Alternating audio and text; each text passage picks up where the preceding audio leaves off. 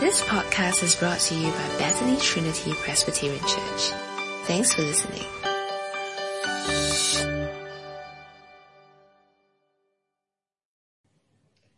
Hi everyone. Today is Mission Sunday, and as you might expect on Mission Sunday, the sermon, the service will be trying to encourage us, remind us that the church has a mission in the world. That as the people of God, we have this mission. We must reach out. We have a role to play. This is why we are left here. Now you might be expecting that that's the focus. And in a sense, yes, but I want to refine that by sharing with you this thought instead. That the God of mission has His church in the world. Now, it's just a subtle difference between this one and the previous one. But this one focuses on the fact that it is the true and living God. It is the missionary God. It is this God of mission who has His church, His people in the world. So we take our cue from Him. We learn His heartbeat. So we're going to look at Matthew chapter 9, and we're going to be learning about the motive and the means of mission. The motive being compassion, which we will see Jesus displaying, and the means will be prayer and people. Okay, so firstly, the motive of mission.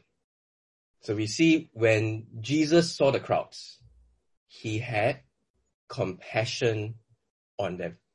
Now, this is what Jesus felt. This was that His heart, longing with pity and empathy for the crowds when He saw them. Now, this word compassion is not just having some sympathy or, having some empathy, but rather it is a word that really describes as if your heart is going to burst because of the yearning, the sorrow that you feel because of the people's plight. So this is what Jesus felt. He felt as if His heart was about to burst. He was deeply moved in His heart for the crowds. Now the question is, what is it that He saw that caused Him to have this compassion? Well, the text tells us He saw that they were harassed and helpless, like sheep without a shepherd. The crowds that He saw, well, what He saw is He saw their true physical and spiritual condition. He saw the sins that they were burdened by. He saw the fears and anxieties that they were filled with. He saw that they were loaded down by their guilt. He saw that even if these people, even if they were materially comfortable, the point is that they were running and chasing after all these things which could not ultimately satisfy them. End of the day, they were still empty. See, He saw that they were like sheep without a shepherd. Now, the imagery is a very poignant one. In those days, if you were a sheep, wandering around the Galilean countryside by yourself, there is one and only one sure destiny for you, right? You would die, right? You'll be eaten by the wolves. And so He saw the crowds in their spiritual wandering, not knowing God truly for who He is, facing apart from Christ, an eternity without God. And so He was deeply moved. He was filled with compassion for them. Now, the question we want to ask each other is, what do you feel? What do I feel when we see people? Right, the text tells us what Jesus felt. But what do you feel when you see people? I can tell you what I feel.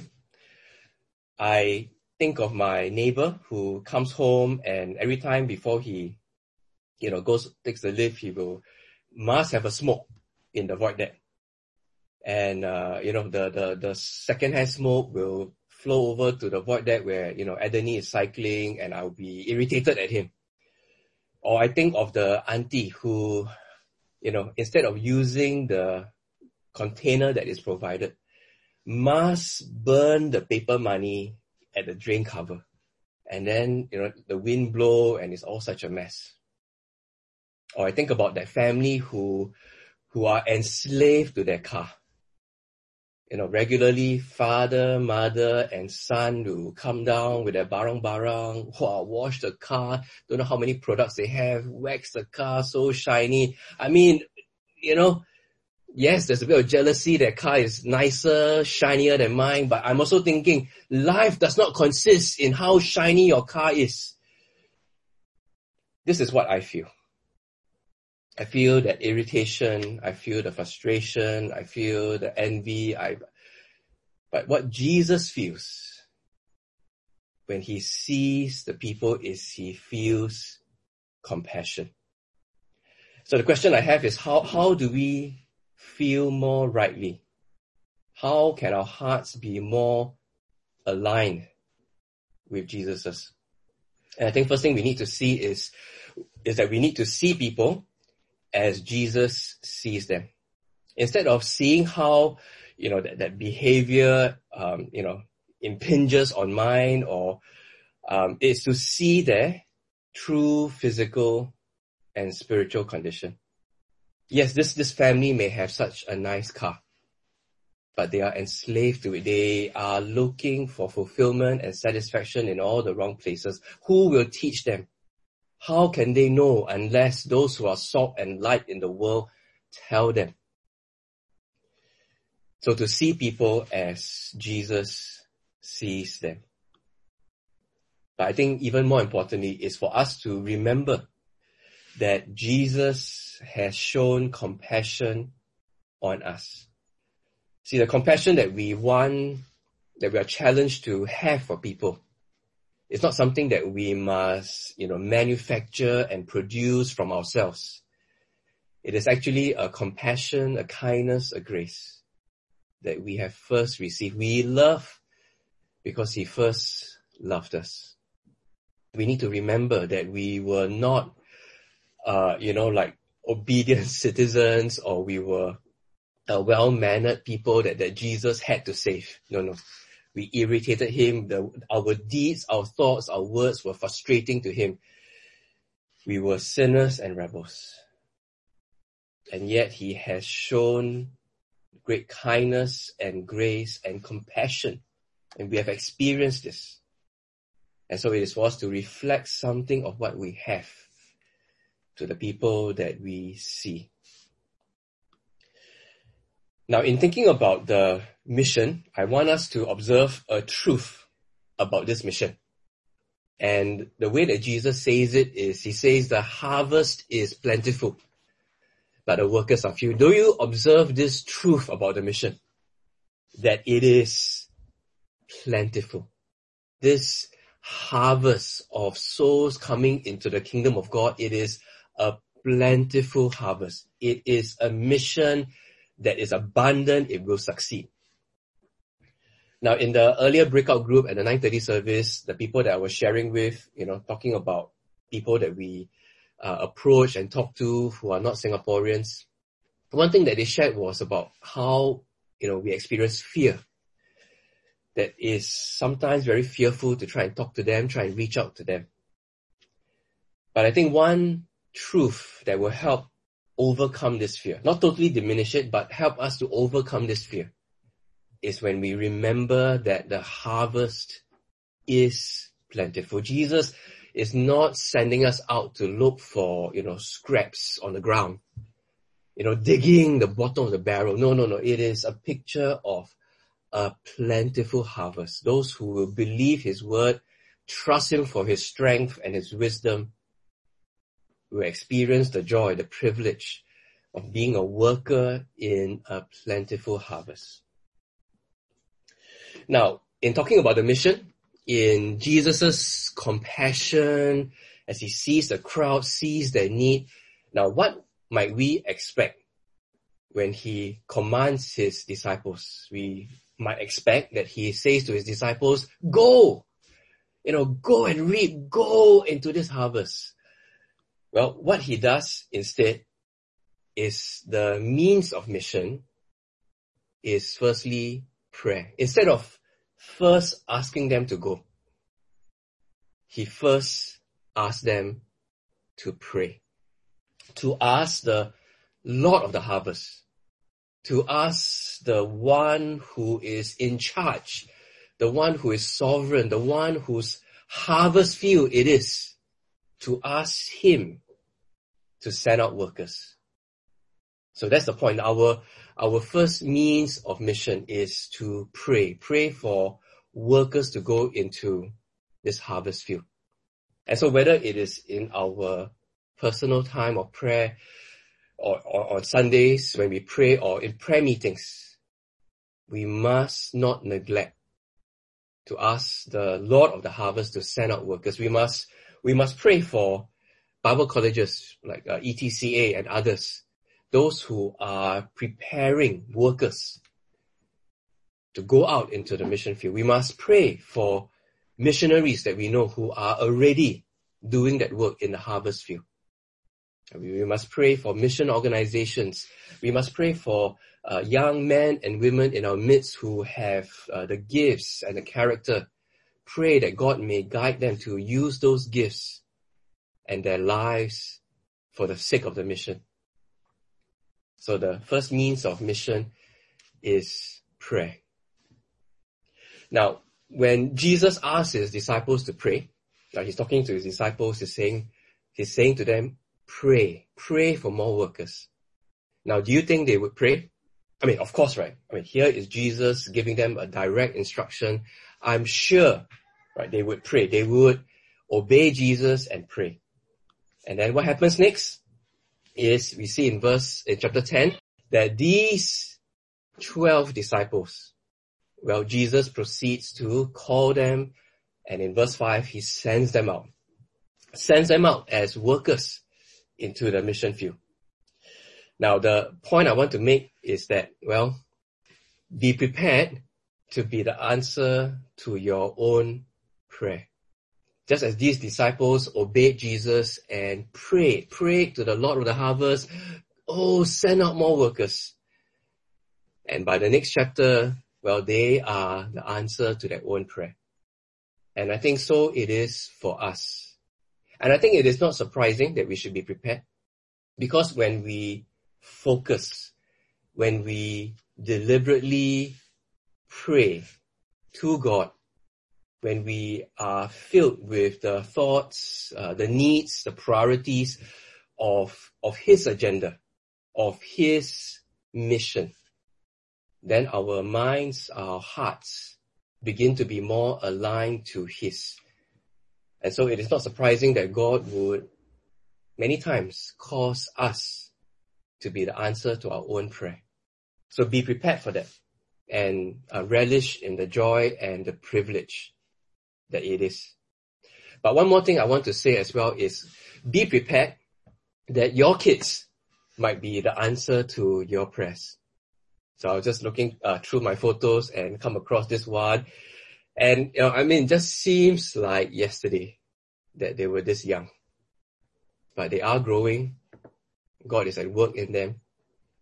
And so as parents, sometimes Singaporean parents, we want our kids to have the 5 C's, right? Just the 5 C's, not the 6 C's. The 6th one is a coronavirus. So we don't want that one, okay? But we fall in line with, parents, like the world, we want the best for our kids. But sometimes the only one C is the one that matters, is that they follow Christ. And sometimes they may follow Christ to difficult mission fields. And we want to rejoice in that as well. So we must be prepared that our kids might be the ones who are the answer to our prayers. And also what a joy and privilege that would be. Now, as we end, I want to remind us the compassion of Jesus, the compassion that he displayed here in chapter 9 did not just end with him calling on his disciples to pray and sending them out. Ultimately, his compassion led him to the cross. Ultimately, it was his compassion that led the good shepherd to lay down his life for his sheep. It is that love and care and grace of Jesus that causes him to be our good shepherd, so that the sheep who hear his voice need not be sheep without a shepherd anymore. We have a good shepherd who has taken our place, so that we now can have that abundant life in him. Now, the compassion of Jesus as well has caused him to give his church the Great Commission. See, it is his compassion that has led him to unambiguously command his people, command his church, command his disciples that they must go. They must make disciples from all the nations. An unambiguous command. This is not an optional extra for, like special sheep who wear a cape or sheep who have horns. No. This is his unambiguous command to all his people. And so, very shortly, we will be singing together a song from a video, a familiar song, Behold Our God. But it is sung to many, many different languages.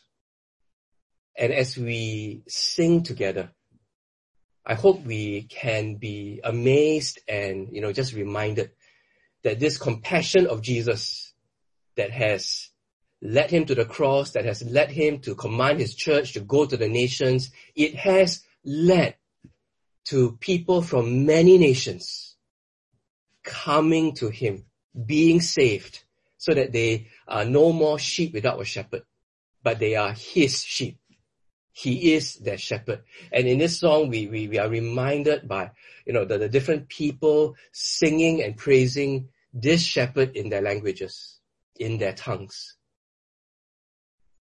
But I hope we can also be reminded that there are many, many, many, many more peoples and tongues who have not come to know this shepherd. And that this Great Commission is still a command that we must urgently obey. Because, end of the day, it is the God of mission, the missionary God, who has his church in the world. And may we, as his people, catch something of his compassion and catch something of the urgency of his command. May God help us. Amen. Thanks for listening to this podcast brought to you by Bethany Trinity Presbyterian Church. For more information, visit us online at busypc.sg.